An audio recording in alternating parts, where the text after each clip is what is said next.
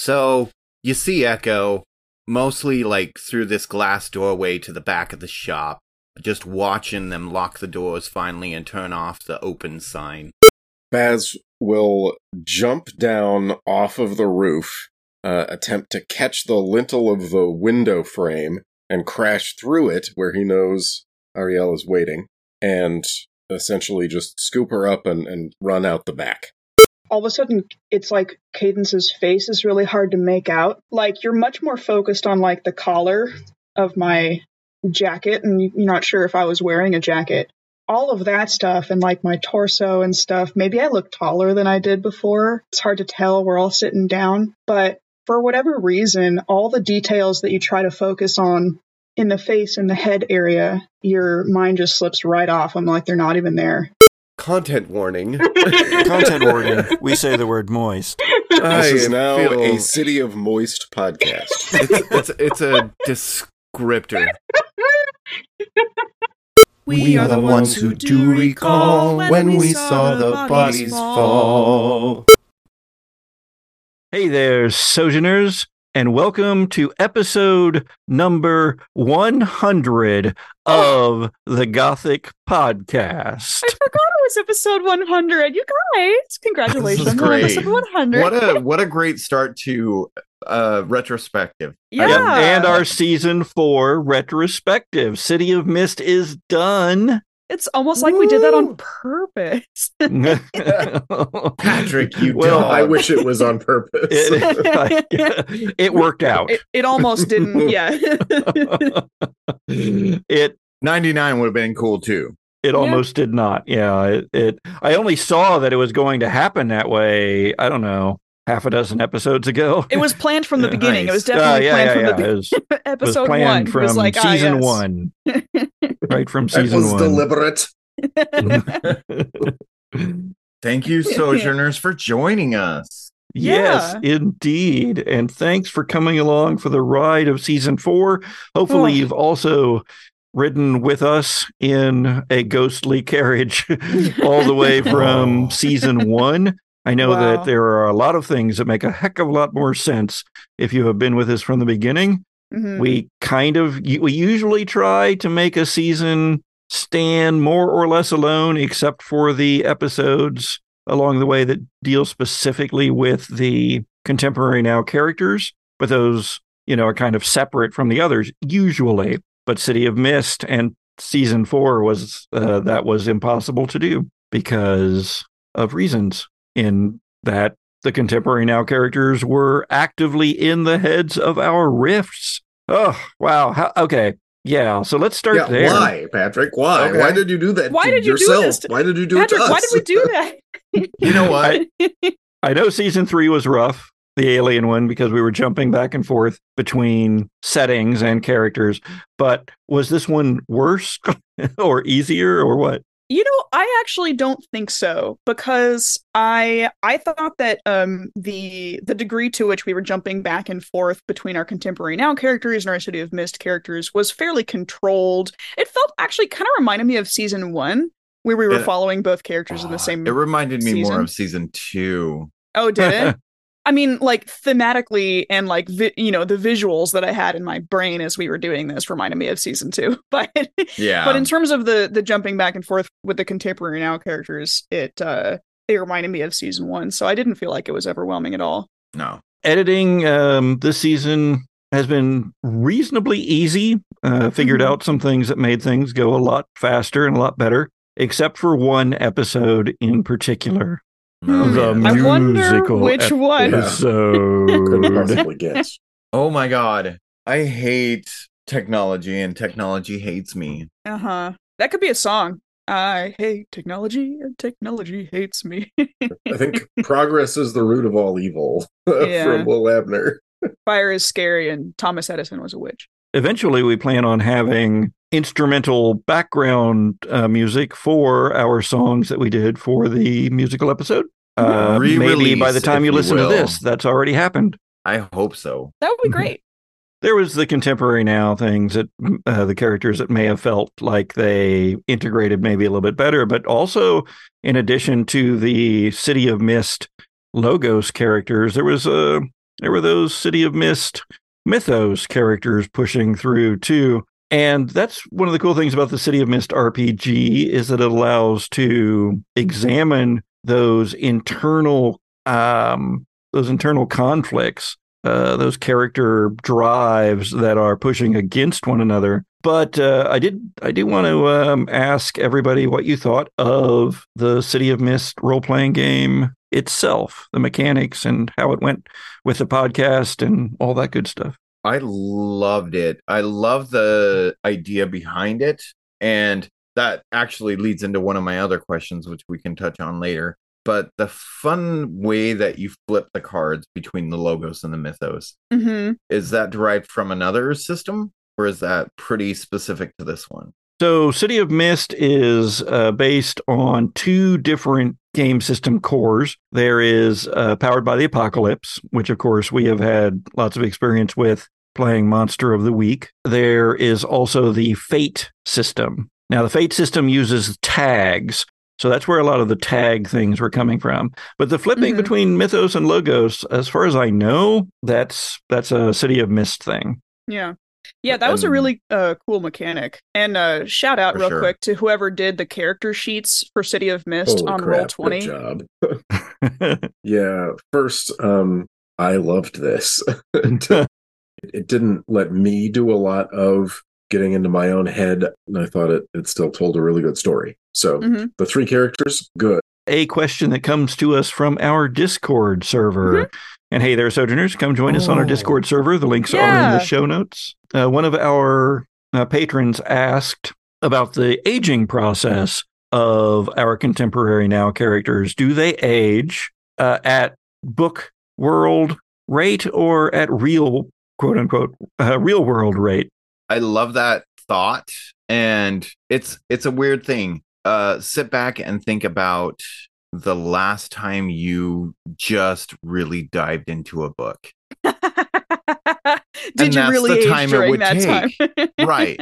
So the contemporary now characters wouldn't age that much in the time period it would take to like read that book and live that book. Well, okay, so what I'm thinking about like the break between season 1 and season 2, we realized that the house had been abandoned in the time that we were gone. So time passed. I assume our unconscious bodies weren't there on the floor during the time that the house was being shut down. We have had scenes where your contemporary now character bodies vanish.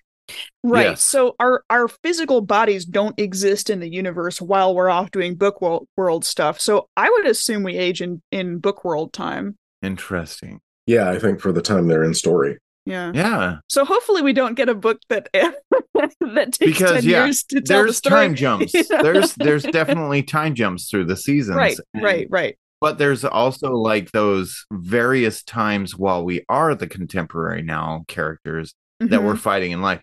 And I don't think that correlates as much with the book world. Yes, the book worlds take us to a alternate timeline where the contemporary now characters age between the books. I don't think they age as much during the books. Well, I mean, it depends on the book, right? Like, if there was a book that was like, what if we jumped into a memoir, you know, and lived someone's entire lifetime, you know? Yeah. Or like, you know, I'd feel like would be kind of kaput, right? Although I don't know. The Curious Case of Benjamin Button. Wouldn't that be a weird one? Oh, man. We come back and we're all babies. Please, no. I don't want to go through puberty again.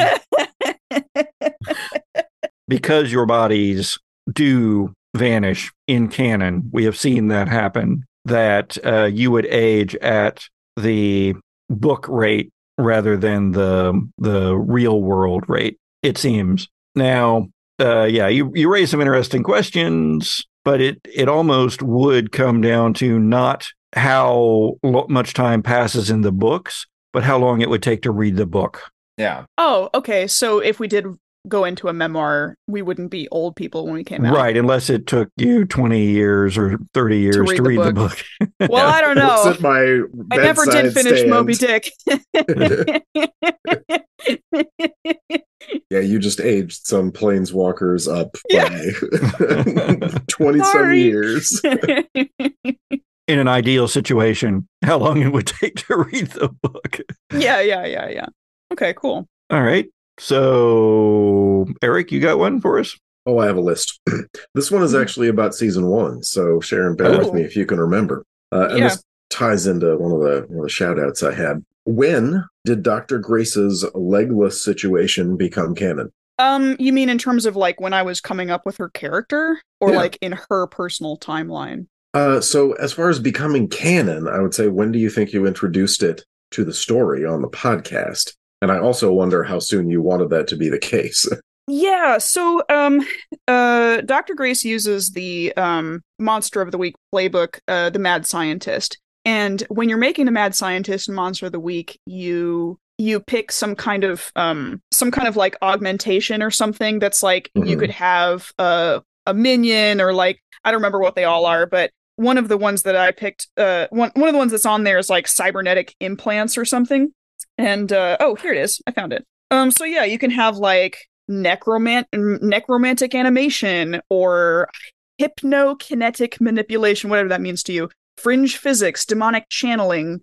But I picked cybernetic augmentation. And so this was when I was coming up with Grace's character. Okay. So from the moment she's introduced, she has prosthetic legs and feet. Partially because I thought how intentional was it to not bring that up right away? Oh, probably not very intentional. I mean, okay. Grace and LJ, Dr. Grace and LJ knew each other already. Yeah. And I'd also been in contact with Jacob Candle as well. And I don't know if Doc would think it relevant to mention in like some guy she'd been emailing, like, by the way, I've lost both legs, you know? Like, right. So maybe for Jacob Candle, the first time he realizes she has like, wait, what? bionic feet, he's like, what? No, anyway, no, it was in there right from the beginning. I'm trying to remember though when the audience would know. I grabbed one of Dr. Grace's legs as LJ and beating real early someone bloody. Yeah, that wasn't too early. That was like 2/3 of the way through. Yeah. You know, it was in season 1 though. I think it might have been we were talking about, because Patrick, you had asked us something like, how did you all know Haven Harrow or something like that? And I described, we had a podcast together. We did urban exploration. I have this cyber claw that folds us down and doubles as one of my prosthetics, you know, and that might have been the first time I mentioned it. It was earlier for like fence cutting and stuff. Like, yeah. It was earlier than season. It was earlier than when LJ used the leg. Yeah, right. Yeah. Episode 14. Did you hit Sloshy with my leg? Like, was that who you were hitting it with? Oh, it was a slosh person. You combined the slosh of 2 aliens into one Tupperware tub. Into a Tupperware, and then God. Oh, I gotta go back and listen to season time 1 again. You hit Sloshy with my leg. It was one of those creatures, yes. Yeah, God, that's hilarious. Yeah, I've lost track of which one originally Sloshy was impersonating, but so episode 5 was the first time that we're introduced to the Contemporary Now characters. It was episode 14 before I caught a clear. Oh, before you realized? Yeah. Dr. Grace has no legs. But yeah, no, I knew from the moment I was filling out Doc's character sheet that she was going to have these prosthetic feet. Okay. And I have always been quite. I like the fact that it only comes up when it needs to come up. It's never it's only an issue. I think it only became an issue ever when Dr. Grace was having to use a wheelchair in the house. After it had been abandoned and nobody was there. Yeah. And there was the cloud of eyeballs floating around. Remember that? Well, what was up with that? When we returned from season 2. Yeah, the cloud of eyeballs. That was crazy. Right. No, and really quick, that ties into, I thought it was intentional, by the way, that it didn't come up on the podcast until there was actually a reason to be, well, hang on, I also have a wheelchair. I thought that was really great. I don't want to constantly talk about, like, who is, by the way, footless, you know? Like, it was intentional on my part that it be very naturalistic, that it just happens when it happens. Well, that really tied into one thing that I love about the way Sharon is approaching characters, and that's that there's constantly some aspect of somebody marginalized in your character build. And I thought of what you did with Cadence and some of the research you talked about doing, and and Dr. Grace having a severe disability, and I just really like how it seems that you try to do that. Well, I don't know if it was like intentionally like that, but for Dr. Grace, I was thinking specifically about like, because I thought the Mad Scientist playbook sounded interesting, so I figured I wanted to do that, and I was like, well, obviously the last thing I should do is play a skinny white woman, because all of the Mad Scientists in everything that I've watched or listened to are skinny white people, right? And then this was also season 1 where the first character I created is Opera Grace, right? And I'm like, I'm going to be an opera singer. But I'm going to be a fat black opera singer, because how many of those are there in Gothic fiction? And I was kind of caught between like, the advice, write what you want to see, and like, write what you know. And so I was like, I'm a thin white person, and there's so many thin white people in Gothic media. Like, you don't need another one of those. I'm not going to do it in a way that's interesting or new, right? So I was just like, this was a case of writing what I wanted to see rather than writing what I knew, I guess. Right. Well, that's really cool. We tread on that line quite a bit here on the Gothic podcast. Yeah, and that's something I think about a lot too, because like, when deciding on voices and stuff, I'm like, do I want to try to incorporate any AAVE? And that makes me uncomfortable in a weird way. Almost like I feel like kind of like it's like vocal blackface a little bit. I don't want to do that. So that's why I've never done that. Right. And I don't know if anyone else feels like that, but that's how I feel about it. Fair enough. Do you guys have questions, or should I keep firing away? Well, we kind of got away from City of Mist, so I have a kind of a general question for Eric, because we've been in a couple of just like D&D games together at this point, and I want to know, do you have like a note-taking system, or how do you always wind up with the best notes from every session of everything we've been in together? I have a 2-screen computer, and I'm not running a million DM things on however many screens Patrick has. Really? And I just type while you're everything's typing it. happening. That's how you do it. Okay, Yeah. so you don't have a cutesy little, notebook with little symbols or anything. It's just literally just typing. Okay, yeah, exactly. That makes sense. Patrick has had up to 5 screens running at once. Oh my dear God. Good grief. Sounds like work. Because Eric has the very sensitive Blue Yeti. Microphone, sometimes his typing comes through very clearly. Yeah. I'm sorry. Maybe I'll try taking click. typed notes rather than text notes. Although I have 2 notebooks full of the Gothic podcast now, and I would feel bad if I didn't fill up another one with season 5. Yeah, for sure. Oh, yeah. You've got to sell those in like 10 years for a lot of money. Yes. Yeah, and season 5 is going to be the wrapping up of our 5-year arc. Our 5-year mission. I'm excited. Seek out excited. new game systems. Yeah, we're going to have a couple of new game systems we get into. I thought I'd wait a little while before talking about the season 5 preview, but it came kind of organically here. Do it now. So there's a concept for season 5 that has us playing a couple of different game systems, because we're so good at picking up game systems on the fly. Real quick. We thought we would do multiples at once. We don't know how to play either of these games.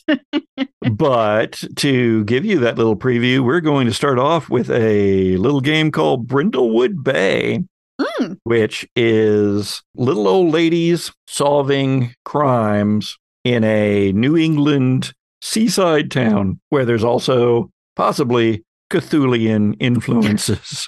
Dibs on Miss Marple. All right, what's next? That was your question, so I guess I have a question now. Yeah. Let's see. Let's go.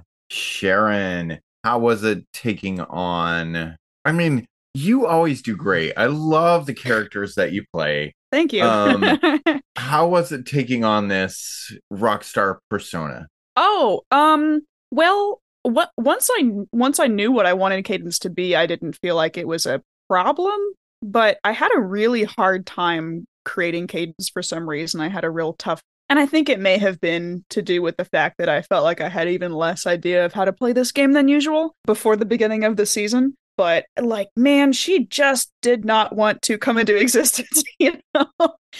And so, but once I like felt like I had a handle on her, it was like, it wasn't too difficult. In addition to that, I love the Ghost Rider theme that you had going on, the fallen carriage, all of that. What was the inspiration behind it?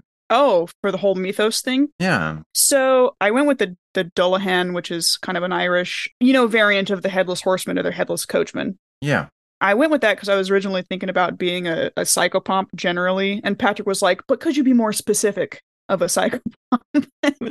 And I was like, oh, Headless Horse Person. That sounds cool. Like, I could definitely do that. And I was literally just looking through like Wikipedia articles of like different examples of psychopomps in different cultures.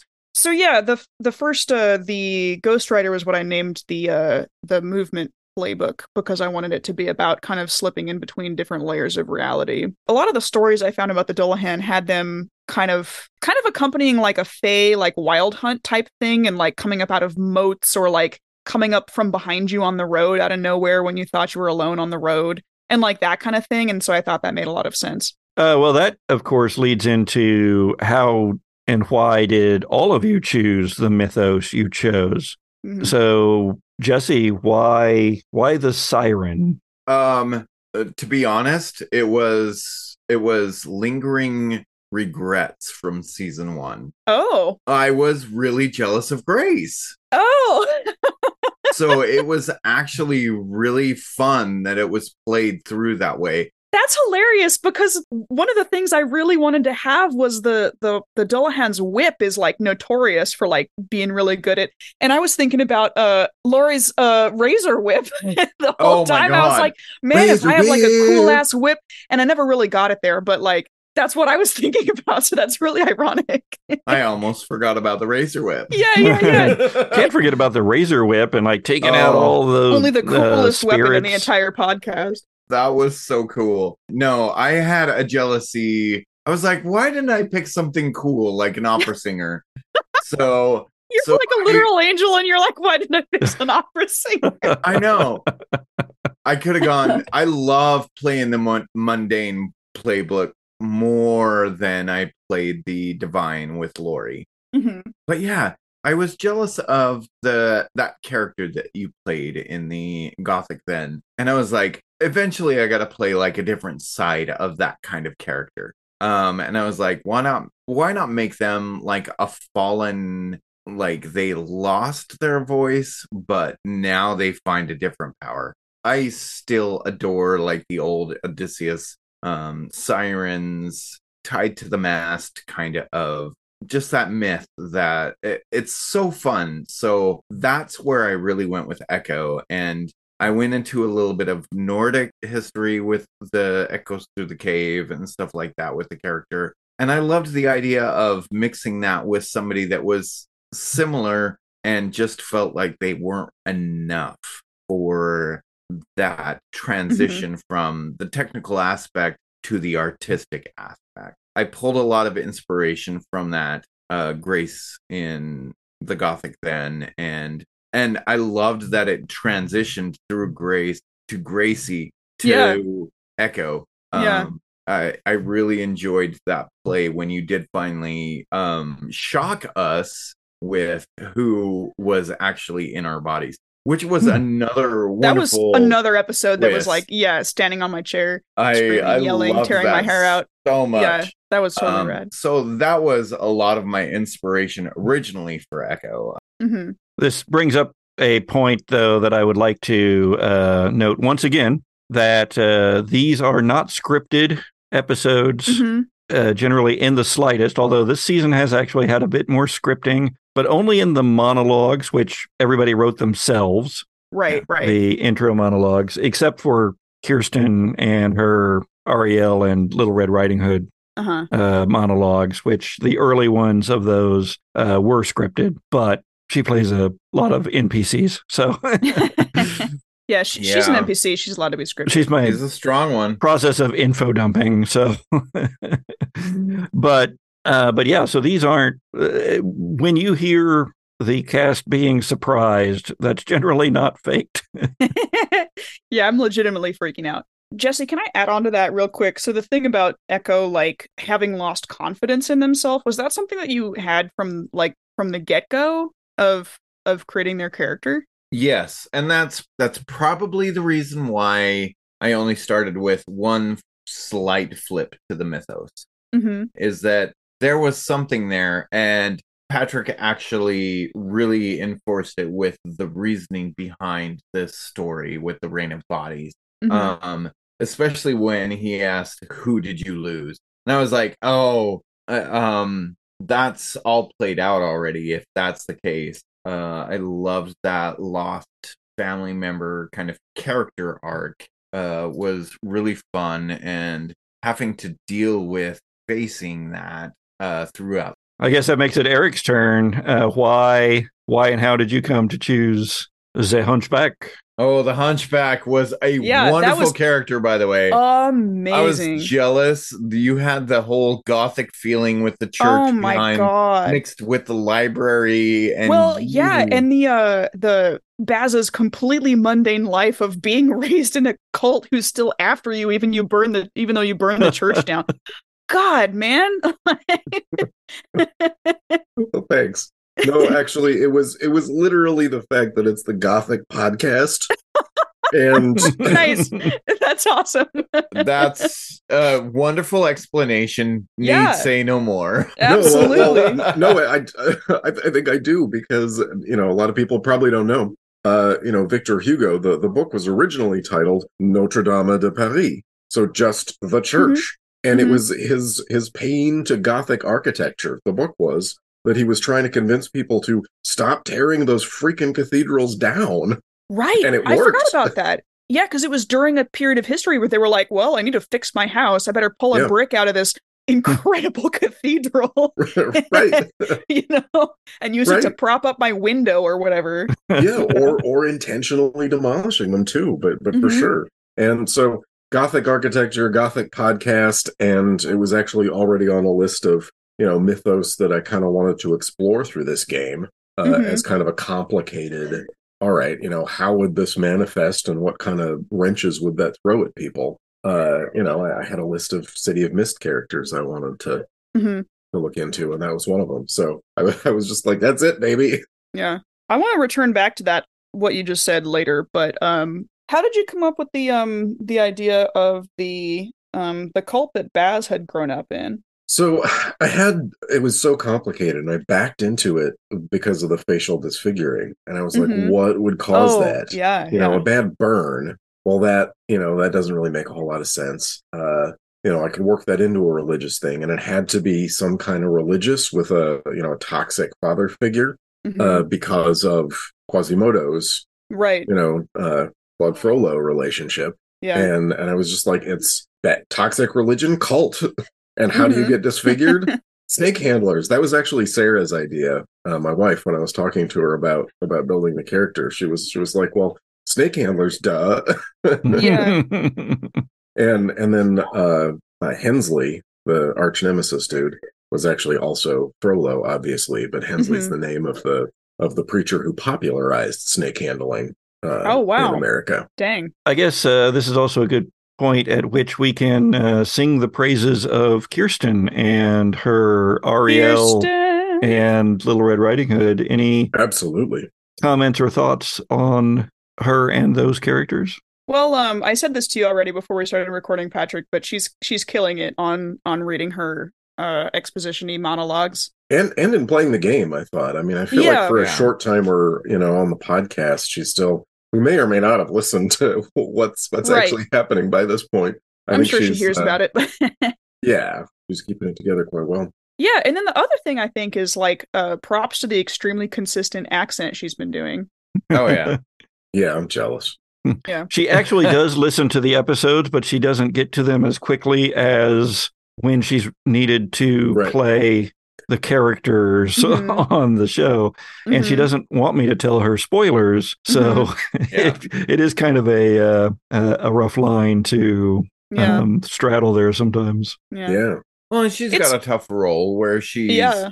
instigating a lot of this action in the first Mhm. place. I appreciate the task she has of being in control of these characters that Mm-hmm. she is portraying through the season. Yeah, and she's like, I mean, she's kind of an NPC, but she's also not an NPC because sometimes she does come in and make decisions about stuff, Yep. you know? Yep. And I think it's probably a pretty unique challenge to come in and run this character that's like the kind of the guiding like influence that's leading us on this whole journey.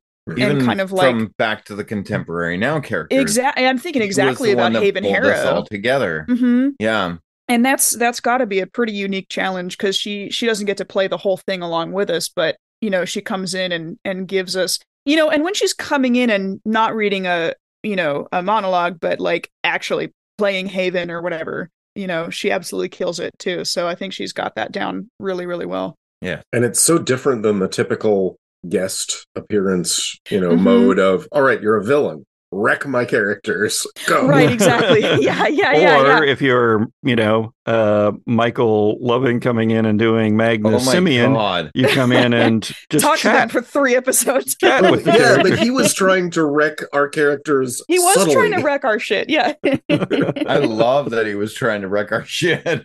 I mean, you know, if you consider revealing that you're actually being kind of possessed by entities from another reality, and like everything you thought you knew is false, or maybe not, or kind of like Holy smoke! I've got to say at this point that I didn't realize that the storyline was taking as long as it was. I thought we were going along at a pretty good pace, but when he more or less kickstarted the contemporary now influence into the whole thing, it really made the rest of the season fall into place as to, well, here's how the pacing needs to be. And Right. holy crap, we weren't ever going to get there. It was going to take us forever. it almost felt like shifting your car into a gear that you didn't know you had. Like, wait a minute, what did I just do? Now we're going. Yeah. Platform 9 3/4? What the fuck? Yeah, exactly. It was like, what just happened? That was great. I always love guest characters, Mhm. whether it's a repeating guest character Richard! like Kirsten. I would love to see Longest guest Richard ever. come back. Longest guest of all time. 2 He was seasons. supposed to be in it for 2 episodes, and he was in it for 2 seasons. And even back to Nathan. I love it all. If I may lead us back into questions about City of Mist, Eric was talking about other stories that you were thinking about, and this was one of the ones you were thinking about. What were some of the other ones that you guys were thinking about doing that you ultimately decided not to do? I know that early on, when we were talking about putting the season together, Sharon had some pretty obscure mythos choices. Yeah. The first one I actually thought about when you first pitched this game system to me was Toyotama Hime, which is like the Japanese like princess of dragons or heaven. I can't really remember. I'm No, it's sorry. totally The way cool. you said that was It's totally hilarious. no, it's really cool. It's a really cool Dragons? legend. It's dragons, I think. No, she's like a she's like a dragon, but she wants to. It's almost like a little bit Little Mermaidish that she wants to come up on land and marry like a human man, but in order to, because she gets pregnant, in order to give birth, she has to revert back to her dragon form, but she knows her husband's going to reject her if he sees her like that. So she's like, you can't look in like the birthing room. But of course he does, because his wife's giving birth in there, and sees her as like a dragon, like holding this baby dragon. And she's like, now you can never be with me. And she like goes back into the ocean. But that was the first thought I had, actually, when you first ever pitched that to me. Okay. Rejected number 1. All right. Yeah. Mine, I really struggled because I wanted to go with kind of like a little bit more Norse mythology with like the Grendel and everything. But I was like, no. And then I flipped over the Greek and I was looking through like different like theologies and everything. And I loved the story of the sirens. So that's where I ended up with. I thought about a Norse one too. Tatterhood is a Norse fairy tale that's like one of my favorites and has a very clear motivation. Like she's trying to rescue her sister from these like Norse trolls. Very clear motivation. Would have been way easier than Cadence. I don't know why I didn't do that. Well, related to those kind of questions, if I might, Echo, when did you decide on the singing sword Yeah. as a character device? As soon as I started thinking about like different like harmonies and melody and music and the beat and everything that goes into a really good song, a tale. So from the beginning? Yeah. Okay. That nice. was Cool. always one of my flip cards. Okay. Like from the very beginning, I was like, I loved the mythology behind a singing sword. Even to the goofy. Magic swords do come from ladies and lakes. Oh yes. Well, because you had mentioned when you were like, and I go to my medieval armory that I have. Oh yeah. But you said something along the lines of like, and I leave that one special item behind, or something like that, or something about. But you mentioned it really early on, but you were like cagey I about don't it. touch it, but then it's like I start to embrace my mythos more, and that's when I embrace and like really feel what it's like. It was one of those moments where I was. This is the turning. This is where I am accepting this part of a hard choice in my life. Did you have a backstory for how Echo acquired a singing sword and decided that they were not worthy to like wield it? Like so they were totally eBay. Oh my god. Wowzers. Anyway, like Amazing. was really hunting down the black market section and like looking for that thing that Echo knows what they have, but they don't know that they have. That was always the choices that Echo made. Do you all have any questions about any of the NPCs, any of the other characters, and what their mythos were? Yes, actually. So many. Let me open my notebook. I mostly had, if I can start with more general questions. Patrick, I had questions about like, you always talked about, I mean, for like 18 episodes in a row, you were talking about stuff that, you know, the places you expected us to go and that we didn't go there. Like, what were some of those places? And then, you know, at what point during the season did you know about the Fedora guys? And like, when did you decide to bring those guys in? The people of the Fedora, or the Men in Gray, depending on what episode you're listening to at any given point. And Mist Minions. Yeah, the Mistians. They are actually in the City of Mist book.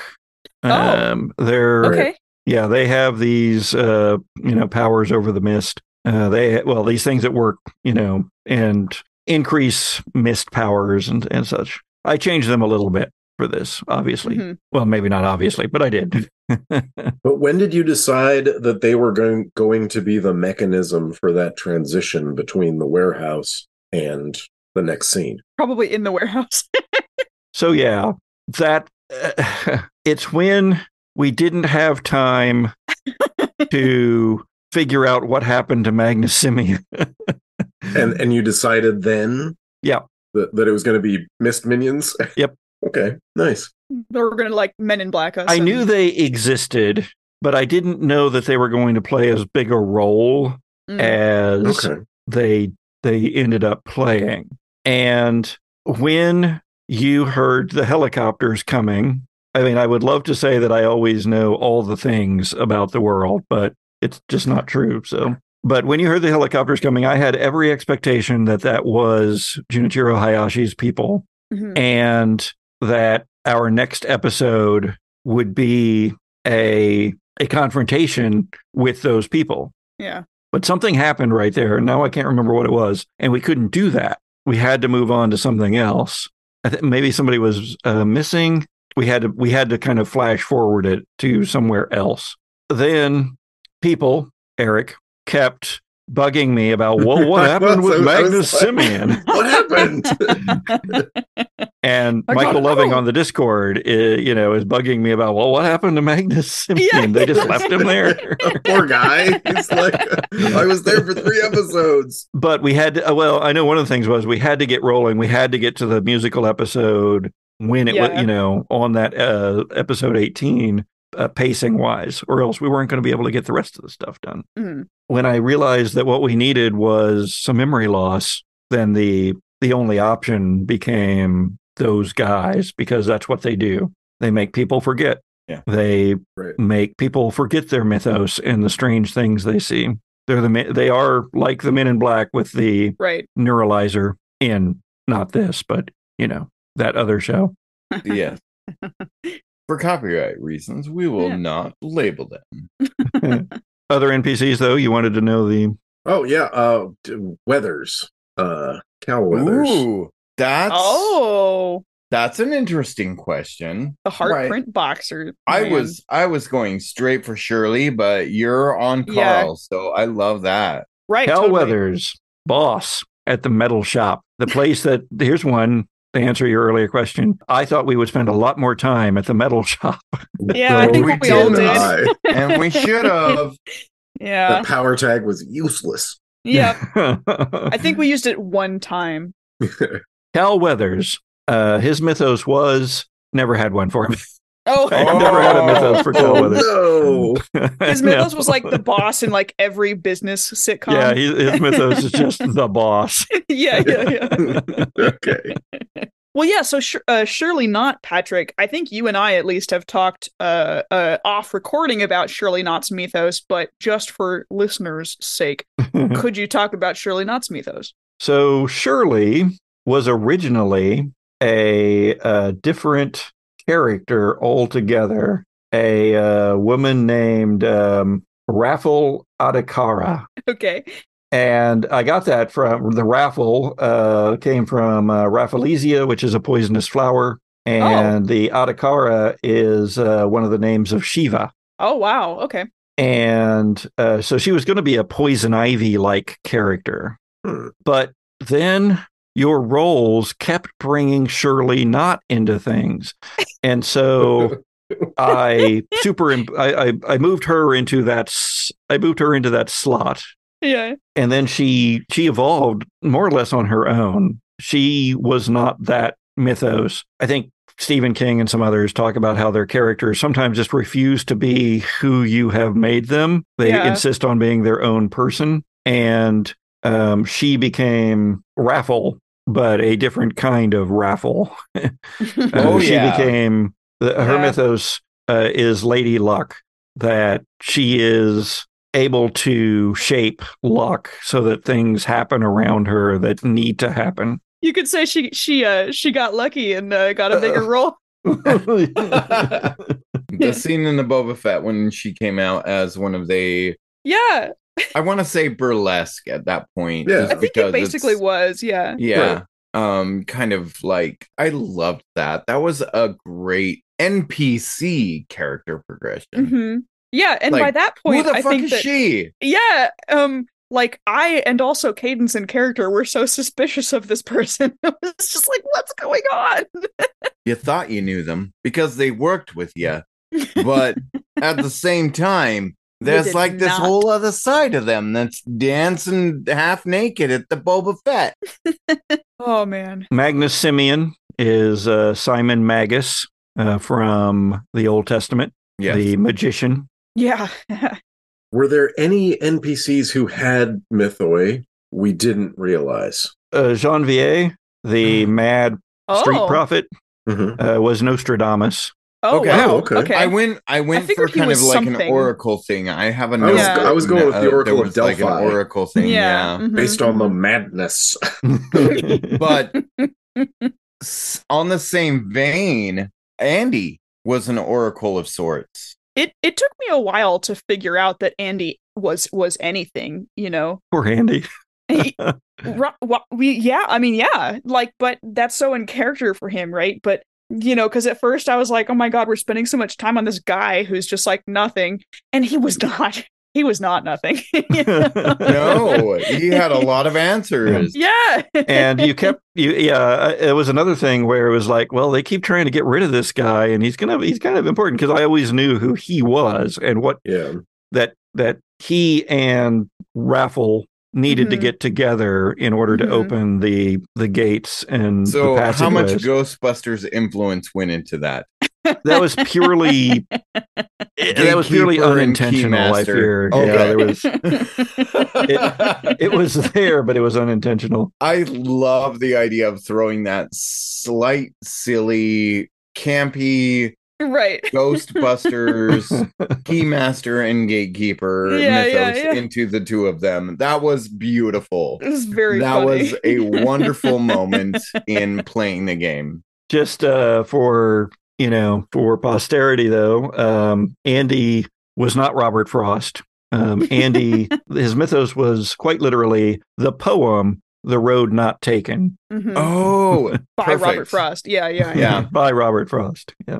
Well, I mean, like, I felt like I remember, I think I made a joke about, like, oh my God, is he Robert Frost? And then it's like, well, not exactly. Trying to think if there's any other NPCs. I'm looking at my list here who had mythos that didn't come out. There are ones I just never developed any mythos for that I could have if I needed to. Kelly O'Brien, the unfortunate Ivy Corp delivery driver who got killed in front of the metal shop. Who murdered him, by the way? We never found that out. It was desiccated ones, because if a desiccated one kills you, then you can rise again. Then you turn into, oh God, Jesus. Yeah. Yeah, that was definitely, I thought there was a potential side arc because Anubis was deadish. Mm-hmm. That anybody who died would be coming back to life. If you had gone to the morgue, something like that might have happened. But no. Oh. Of course, Junichiro Hayashi was the. I'm going to just murder this. The Ekogahara, the Suicide Forest. Yeah. There was a character that never appeared. That originally I had an idea that Junichiro Hayashi had a guy working for him who was actually his mythos was the Piper of Hamelin. Oh, that'd have been cool. I should have been there. That would be who had piped the Souls. Dead. Mm-hmm, but it just wasn't coming together. It wasn't working. Yeah. There was going to be a separate character until Magnus Simeon came together. Oh, I loved Magnus. There was a character who was going to be the mythos of his mythos was the Necromancer. And his mythos was going to be the Warhammer Necromancer. Herman Ghost is the name that I had for this character. That's a pretty cool name for a necromancer. I think that was most of them. How about my man from the band Salmon Explosion? Oh, Jax. Fender Jax. Fender Jax. Yeah, poor Fender. He had nothing going for him, mythos-wise. Okay, all right. Phoebe originally didn't have a mythos. Really? Yeah, or didn't play a particularly big part. It was roles and some other things that brought her in, like Shirley Knott. Yeah. Gave her a bigger role than what would have otherwise been. And then my only other NPC that... I have a question here of what questions are you left with for your City of Mist characters? And I know that Baz has a loose string of his Esmeralda, Victoria Mara, who is a reporter for a magazine called The Witchfinder General. Very good omens. Nice. But do you have any questions for that we left hanging for your City of Mist characters? I won't promise to answer them, but we'll see what we got. Well, I don't think there were ones that you could answer, but obviously, Baz would, be interested in following up on Esmeralda. Yeah, I don't really know that there was. I mean, besides the, in City of Mist, you come up with like a mystery that your mythos wants to explore, and with each like playbook you pick, you come up with a new mystery. Like besides those, I don't think Cadence had anything else, because I think that this whole thing wound up like so far from where Cadence expected it to be that she was just like, all right, everything I thought I cared about is like completely small potatoes compared to what's just been revealed to me. Right. What about Echo? Well, Echo underwent a big transformation. Pretty radical. Throughout the whole season, it was just like one thing after another, and I loved the specific transformative period through Echo's progression through their story arc, and I think it played really well to what I was looking forward to in the creation of Echo. I didn't expect it to go as quick or as far as it did, but I love this integration is pretty far. Yeah, that's pretty dramatic. When those roles came, I was like, holy, okay, sure. Thank you, Dice. I love you. Yeah. Dice Gods forever be on my side. Yeah, did going Avatar happen the way you anticipated, or what did it like did you picture going Avatar a different, like, when you're thinking like, if I go Avatar it's going to be like this, like, did you expect it that way? I wasn't expecting the drastic transition. Mm-hmm. I appreciated it, and it was fun to flip some of those Logos cards into Mythos cards. I think it played really well. It felt a lot like season one and Lori, and just like being a badass for a moment. Mm-hmm. But I love the slow, dramatic story arc also. Yeah. And I still think Echo had that. I also think it was really cool that Echo was the one that went Avatar based on what you were saying about, like, Echo had completely given up on like doing anything with her voice and stuff like that, and like the singing sword is like acceptance of this, and then they're the one that winds up like dissolving into the air. It was really cool. I love how each of these seasons it turns toward the end toward being something. I mean, I might have had hopes and dreams, but but that it turns toward oftentimes being about a character that maybe we didn't expect it to be about. That there's an arc that happens not just in this overarching storyline, but in a particular character or two that just makes the whole thing, I guess, much more personal. Yeah. I mean, we saw that definitely in season two. Yeah, for sure. Yeah, and I tried to work personal, like, I mean, kind of references in throughout. Some of the bigger ones were, when Cadence was like, "Don't make me do another daring rescue." I was like, "Okay, we got to come back to that." Yeah. And at some point, I wanted to say, "You've got what it takes to Echo," because that was something early on that. I think one of his monologues had highlighted as an insecurity, and I just wanted to like hit that point, but I didn't really get there. I was going to call out actually your moment where Sloshy does break through, makes Cadence change shape, and freaking murders Lazarus Kane, and what a triumph, right. Oh my God. There's a song about it. Check out our music. It was really cool. To be re-released on the new year. No, and I was 8 parts excited, 2 parts worried I was going to be get X carded and be stepping on your improv toes. No, it was absolutely because I think that's the thing, is that I never expected anything like that to happen.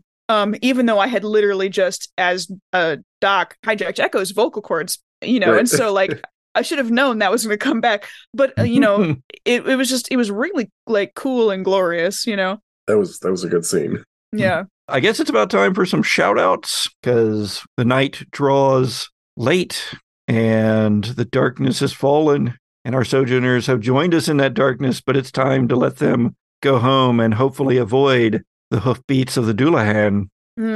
I do have at least one more question before we close out. I still have questions, of course, but yeah, not many of them are serious. We've got through a lot of the good ones. We talked about one of the kind of, maybe Easter eggy type things that I wanted to work in with Baz, with the whole Gothic connection and the Notre Dame connection. Did anybody get the point of Baz's name? No, I did not. No. So Quasimodo is Low Sunday. That's the day that he was collected as a foundling. And Ba en bas is low in French. So Low Sunday. Yeah. Nice. That's great. I picked Cadence because it felt right in terms of rhythm as in music, but also as in rhythms of life. But Cadence's middle name is Faye, which I don't think ever came up in the actual season, but no, but I mean the Faye. Right, the Fae. Right. Originally Fae was I think it was my great grandfather. His middle name was Fae, and I thought that sounded nice in her name. Okay. And then after that I was like, like the Fae, right? But anyway, that's where that came from. Okay, nice. What were your throwaway questions? Yes. Well, I wanted to talk about songwriting, but I have a very important question from my sister Mariposa, who guested with us on the one shot we just did for Halloween. If you were a cheese, what kind of cheese would you be? What is this? Esoteric dating? I asked if she had any questions, and that's what she gave me. So, Fun. Okay. or your character, if you don't want to answer for yourself, Briere, your final answer? For the character? or yourself, whatever. For myself, Gruyere. Yeah. Yeah, yeah. A nice, or actually, no. Sorry. Changing the answer, Smoky Gouda. Oh, hell yeah. Yeah, I think something mild but still pretty coarse, like maybe Edam for Baz. Okay. I feel like looking back over this season and trying to remember, some of the things that happened, that I should probably go with Swiss cheese myself. Whoa, go with an aged instead. It sounds so much more, proper. And for Cadence? Oh, like an aged Manchego. Okay. Just like you see Manchego on a menu, you're like, ooh, yeah, that's the cool really, stuff. really bright, but yeah. Cheeses. Jesus Christ. Cheesy crust. All right. Well, let's do some shout outs. I want to give some big shout outs to Zoe Hovland, who does our regular theme music, but also really stepped up and gave us a beautiful noir intro off of riff off of our regular one. Incredible. Yes, yeah. Very amazing. And I wish I'd gone to her and gotten a sci-fi version for the Alien season. That would have been great. Alien version. That would have been great. That was so cool. And of course, our art is done by Jared George Art, and I have never seen a reason to want to change it. Yep. No need. Still good. It's great. I love that S50 series mic with the bloody hand. I love that so much. And of course, shout outs to the cast here who make this all possible, because without them, none of this would work. And to Patrick, who does all of the editing as of right now. And to Patrick for creating this crazy world that we all get to play in. What's up with our shenanigans? This would be a much less pleasant podcast to listen to if we did not have him editing it. Yes, which is how we can record now for an hour and a half, but what we'll be left with is only about 48 minutes worth of. Yep. I would also like to shout out to our listeners. Please. And without you, we're just talking. Yeah, we're just talking to ourselves. All of our listeners, primarily from the United States, but also our listeners in Hong Kong. Shout out to you all. Australia, the United Kingdom. We have some listeners in the Philippines. And a couple of listeners here and there from Canada and Switzerland, and even one listener. And a big shout out to you, and I hope that you are having the best day you possibly can from Ukraine. Oh, wow. Righty. Dang. We love you all. We thank every single download and listen that we do get. And New Zealand and Sweden. Yeah. Please.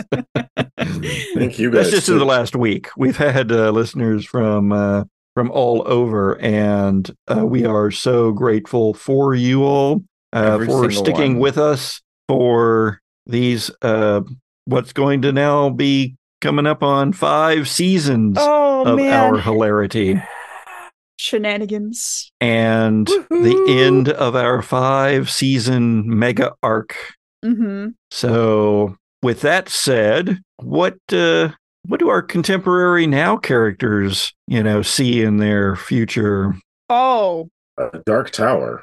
Yeah, Dr. Grace is pretty tired of playing defense and cleanup and wants to go on the offensive. So I fully expect to be planning, trying to strategize avenues of taking this guy down. LJ's kind of like totally, man, at this point. Man, what else can we deal with? Point and click. Show me the direction, dude. And Sloshy, of course, wants to get its real Kill him again. Vengeance. Yeah, how many times do I gotta kill this guy? And we will be taking steps toward that with when we start off on the first of our short arcs that will be happening in season 5 with Brindlewood Bay, where our contemporary now characters will find themselves in the bodies of little old ladies. Oh, I love this idea. I love it so much. I haven't done that before. Wink. My Miss Marple voice is not ready to go.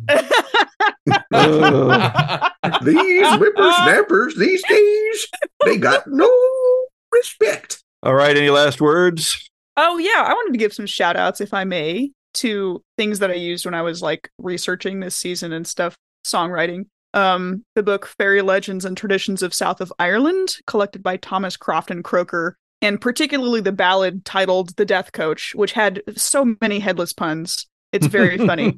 Oh, yeah. Doris V. Sutherland's article on her website, which is titled The History of the Dullahan and Irish Folklore.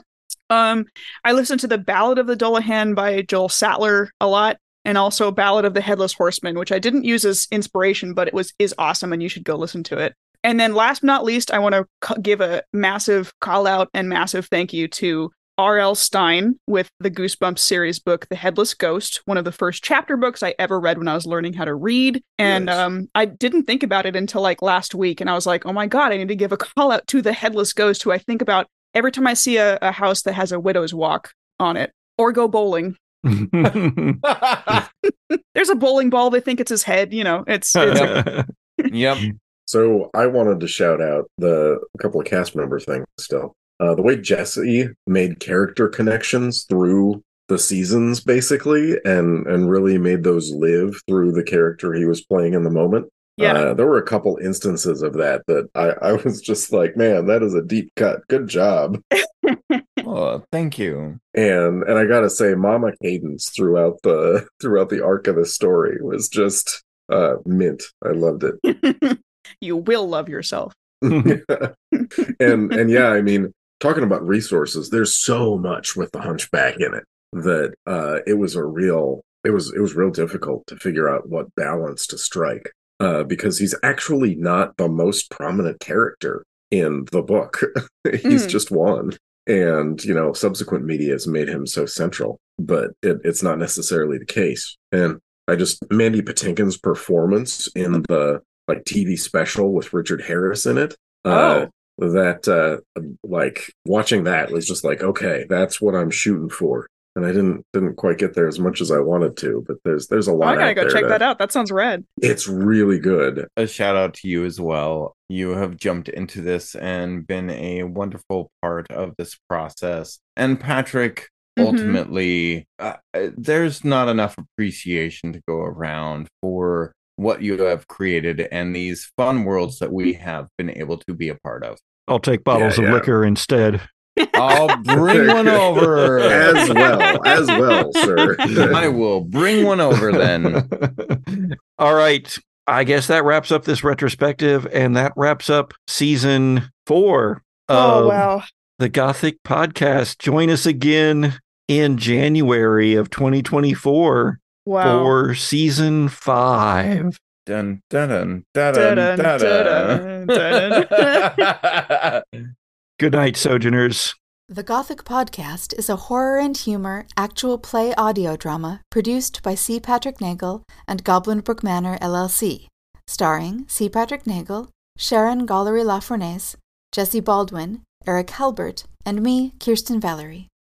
Our logo was designed by Jared George Art, and our theme music is by Zoe Hovland. We stay afloat thanks to you, so if you can, please support us on Patreon and follow, like, and review us on iTunes and all our social media platforms. Thanks for joining us in the dark, Sojourners.